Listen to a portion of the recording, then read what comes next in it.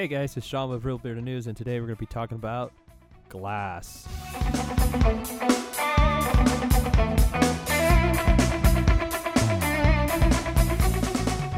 Alright, so yesterday I had the chance to watch Glass before it came out in theaters on Friday, this Friday, and I must say I was pleasantly surprised that it was a good film.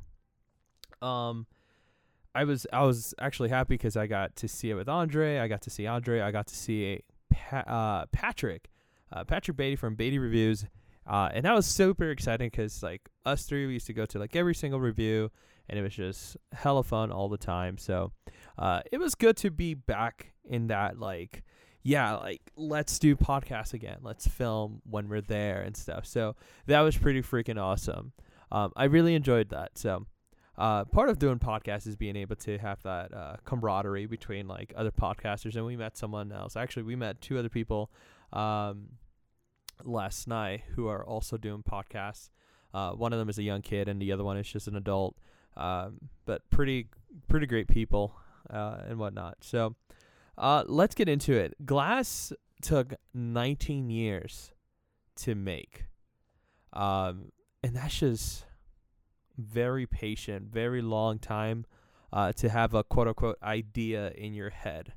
If you guys looked at the BD Podcast Twitter feed, there was a note for us when we entered the theater where it was telling us how this movie took 19 years and like how he selected a few, basically cities to premiere this movie and to show them, like, do a pre-screening for the audiences, because this is a passion project essentially. Excuse me. And he also requested that we didn't speak about any deviancy from stories or plot twist that it may or may not have. Of course, you know that we have a responsibility to be able to talk about these things.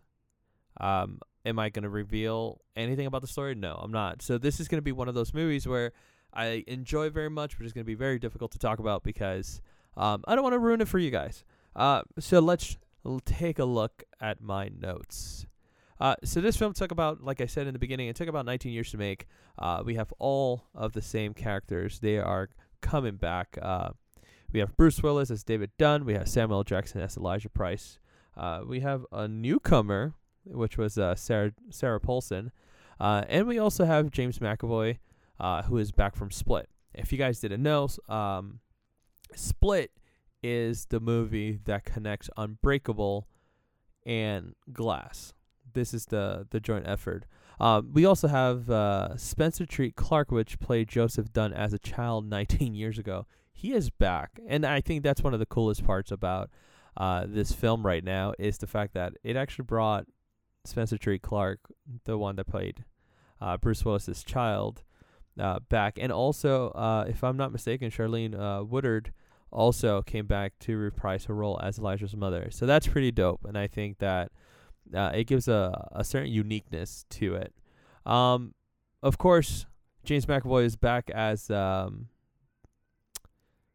Dennis, and all of his other personalities that he has to the movie. But he's not the only one who's back. It's also Anna Taylor-Joy, who plays Cassie, probably Casey Cook. She's back as well.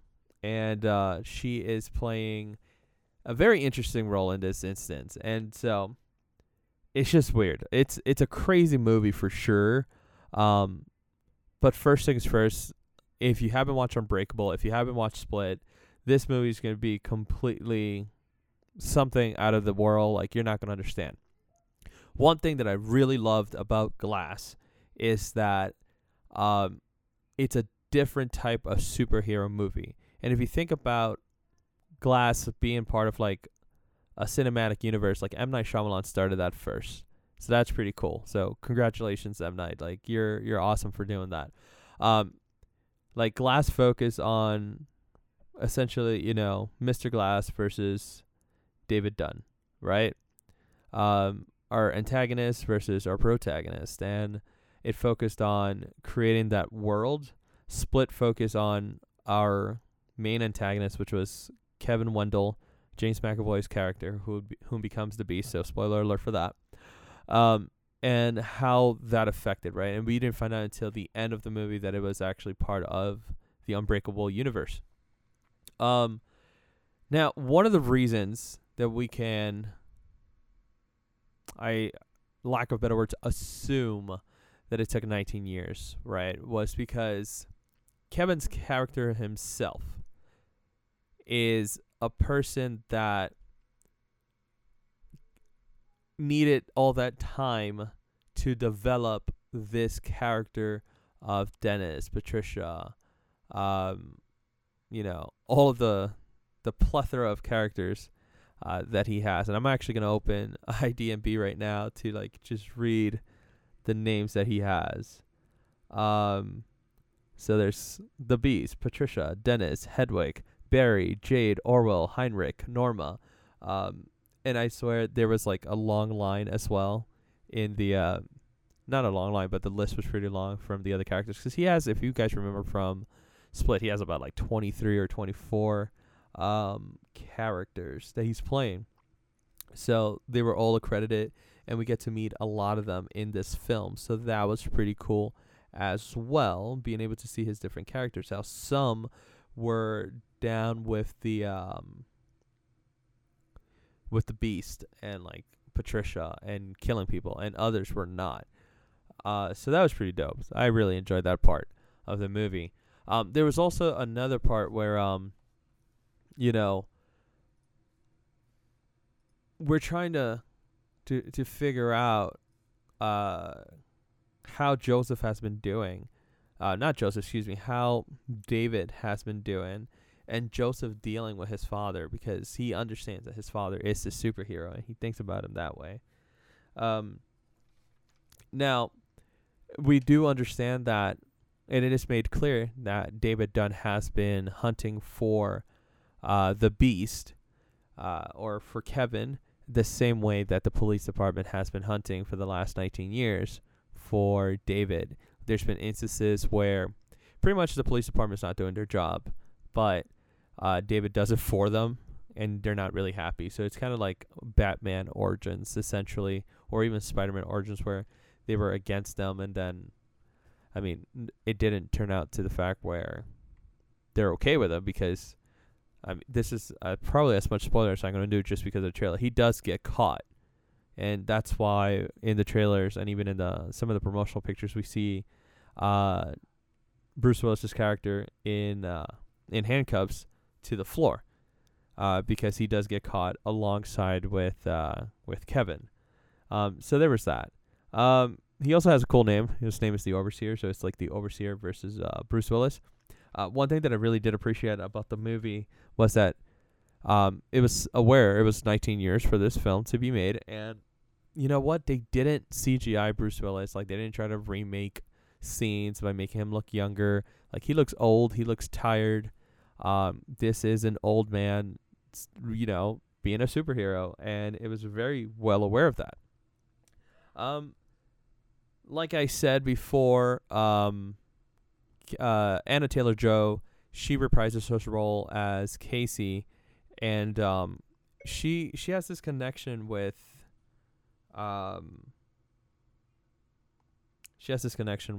Kevin. There was something there, so she wants, when she hears that he's been caught, she wants to see him and she wants to talk to him. And there's a few interesting interactions between the two that is very worthy of mentioning. It almost seems like she has Stockholm syndrome, and she's in love with this person who abducted her and killed her friends, which is very odd because it was a very traumatic experience, and they play it off as that she was traumatized, but she still has the zoo jacket on. She still, the interactions that she has with James McAvoy's character is very interesting, and it's very different, and it's not something that you expect. So, one thing that was pretty cool was in one of the moments that Kevin is trying to get information, or the horse trying to get information. He goes through all these different characters until he finally lands on Patricia. And Patricia is a very, very good like counter interrogator, and she's able to fish information. Which, by the way, it's like you're a renowned psychiatrist, right? Like this is the character that Sarah Paulson plays. She's a psychiatrist, and like she just gives information to these patients, and she's well aware that they're dangerous. So in case you were wondering how, like, you know, if anything went down, you make your own conclusions out of this. Like, she just talks, and it's like this movie almost suffers a little bit from every other movie that the dialogue is like the expose for like everyone, not just the audience, but also for the characters. Is like, I'm gonna have blah blah blah do XYZ, and little Johnny is not gonna be able to do this because, you know, this reason, but I don't know why I'm telling you. So it's like it's a little bit too much on the nose, but Patricia's really good at fishing information that she does get, and it doesn't help in any shape or form anything personally for them, but the horde starts playing the game, and they understand what the game is. Something really, really awesome about the movie is M. Night Shyamalan I believe did this on purpose, where each one of the characters has a color scheme. David Dunn's color scheme is green. So he retires from being a security guard in the football station and owns a security system kind of like store. And his store is like beige with green, and they wear green polo shirts as a uniform with like khaki pants, I believe it was. Mr. Glass's color scheme is purple. So anything with purple, it's usually something in regards to Mr. Glass. And then finally, the horde's color is yellow. And we see that again in the promotional pictures that we saw. So Mr. Glass is in a wheelchair, and he's purple. The Beast is yellow. And David Dunn is green. One thing that I did want to mention was that the YouTube channel CZ's World did give like a quick mention about how it is possible that M. Night Shyamalan was thinking about having an extra villain due to the fact that one of Elijah Price or Mr. Glass's comic books that he drew or that he was influenced by was the superhero who was wearing green fighting, I believe it was Jaguaro, who was yellow, who is a beast man kind of. He kind of reminds us of like the Hunter from Spider-Man. So that was interesting. And I was like, I never made that connection. Like maybe it was like he was planning to make a character of the Beast, or maybe he was influenced by not just the Hunter from Spider-Man, but also Cheetah from Wonder Woman. So that's pretty interesting because they're both wearing yellow, and the Hunter has like beast-like characteristics, you know, because he was in the jungle for most of his life and whatever his backstory is. So that's pretty interesting. The other thing that he did talk about was, which I did catch along with while watching Unbreakable, was that anytime something bad was going to happen, you have a like an upside down camera. And that's something that we still see. Another thing that's worth mentioning is meeting Elijah Price. You met him through the glass. Anytime his story was to be told, it was through a glass. Whether it was a window pane or a reflection of some sort, but it was basically something fragile. So we understand that he's fragile. So it was really driving that home, and it was in a lower like in a psychological manner. We understood what he was, and like I said, there was a lot of expose in this movie. So there's a part where Elijah tells the Beast, like, "Hey, David is afraid of water because he almost drowned." So just by any chance, you know, not by chance, but on purpose, actually, there was a tank of water outside, and then, you know, stuff happens. But anyway, I digress. So that was pretty cool. The color scheme was really great, and I love the way that M. Night Shyamalan used color to go ahead and continue to share that blending of the worlds, and how, if you're looking through a glass pane, it's because you're probably going to find something out about Mr. Glass, or if it's purple, or if it's green, that you're about to have something that the superhero's about to happen. And it was just insane how well made that was. Now, there's some issues with the movie. One of my concerns was actually like how in the very beginning, a person knows Bruce Willis's character's name. And it's like, why do you know the name? Of course, it gets explained as to how and why. Everything gets explained. One thing that I do want to talk about is, and I can't talk about it in depth, so like that you guys could kind of enjoy it, is it's M. Night Shyamalan, okay? Don't expect a straightforward movie. Even his superhero movies are not straightforward, right? Nothing is straightforward with this man. So there's a plot twist. Now, the way it's done, you might either love it or hate it. I think that I was okay with most of it up until maybe when they went a completely different direction. And I will talk about it. I'm just going to give this movie 2 weeks out. So like that, I could probably get together with Andre and Patrick and talk about that switch at the end, which was okay, but not the best. It could have worked in a different movie maybe.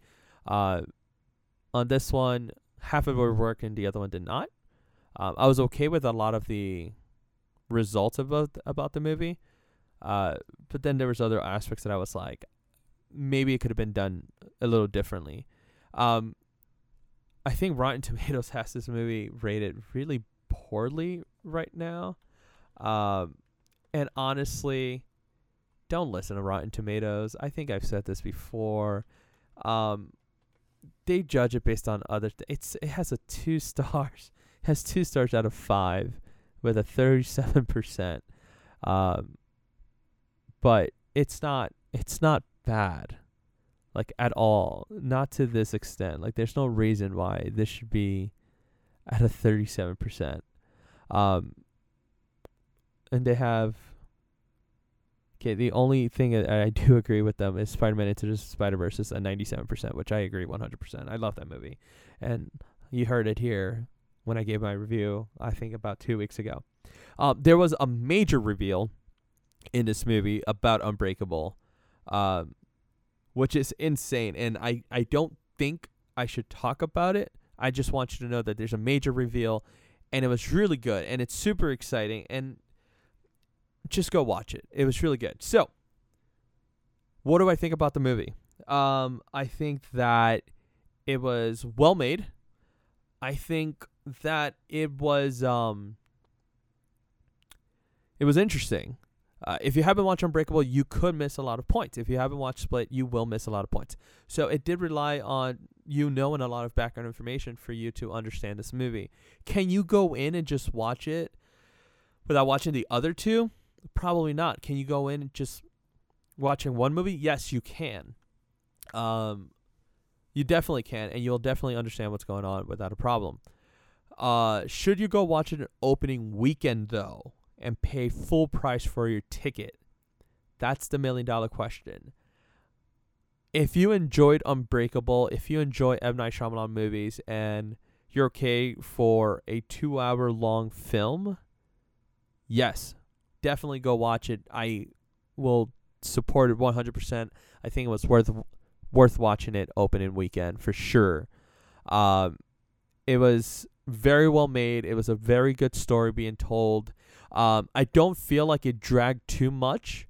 The only issue that I had with the story was just like the amount of expose, and again, there was many reveals. Some of them I loved, and other ones I was not such a big fan of, but I'm okay with it. It's definitely family friendly, actually. Not a lot of cursing, not a lot of like very violent things happening. There is a very like shocking scene, but it's on a scale from 5 of how shocked it was a 3. So if you have small children, like 5, 7 and below, 7 to below, let me rephrase that. From 10 and below, I probably wouldn't take them to go watch the movie.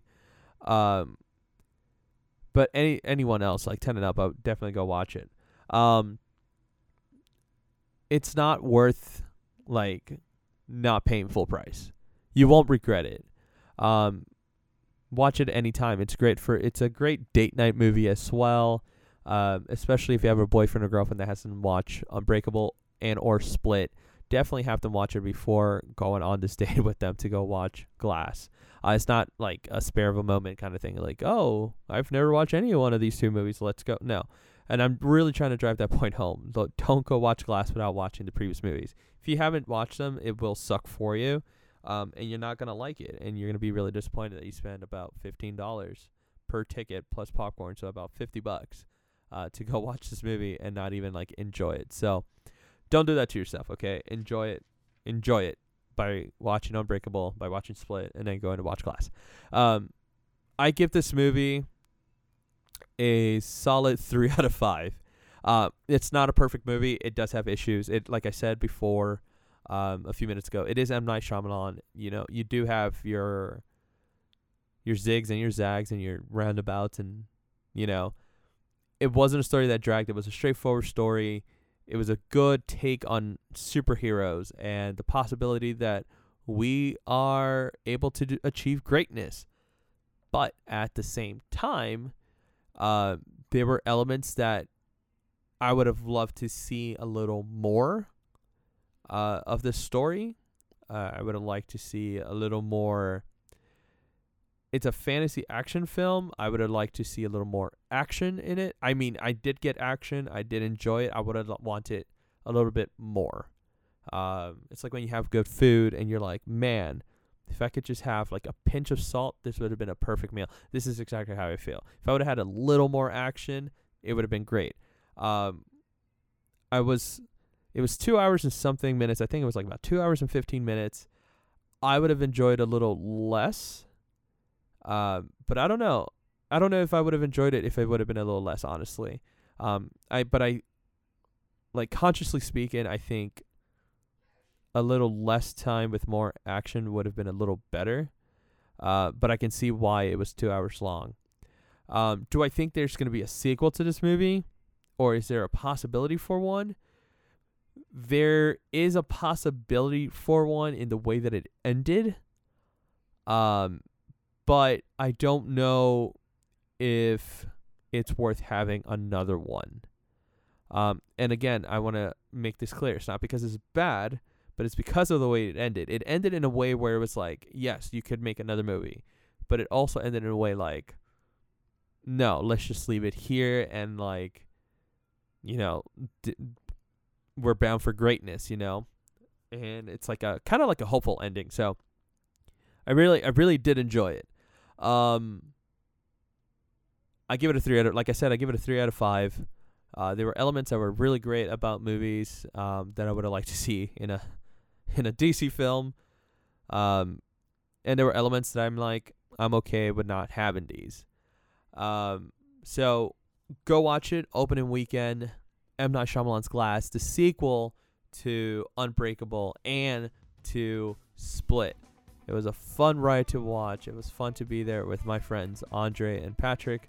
Go check them out at the BD Podcast and at Patrick Beatty Reviews.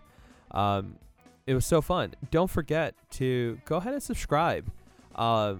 We are on all platforms now, thanks to Anchor. It's one of the greatest things that has ever happened to podcasting has been Anchor, and I really appreciate it. Go check out The Soloist. They're the ones that play out on my opening theme song, Young Blood. Go check them out on iTunes and Spotify, The Solarist. Make sure you subscribe. Make sure that you can now support us. You could actually help us out by donating. From $0.25 to as much as you want. I'm okay with it. But all of that is going to go back to you, the listeners. All of that's going back to you guys. Anything that you would like to do, I would really appreciate it. It's for giveaways. It's for a lot of different things, a lot of cool things that I want to be able to do for you guys. Also, special shout out to Megaplex, who are always open and willing to allow us to do a live show at their locales and be able to talk to you guys and hang out with you guys. It's always great to be there. So again, thank you guys, and don't forget to keep reading those comic books, keep watching that anime, rock and roll, and above it all, stay nerdy, guys.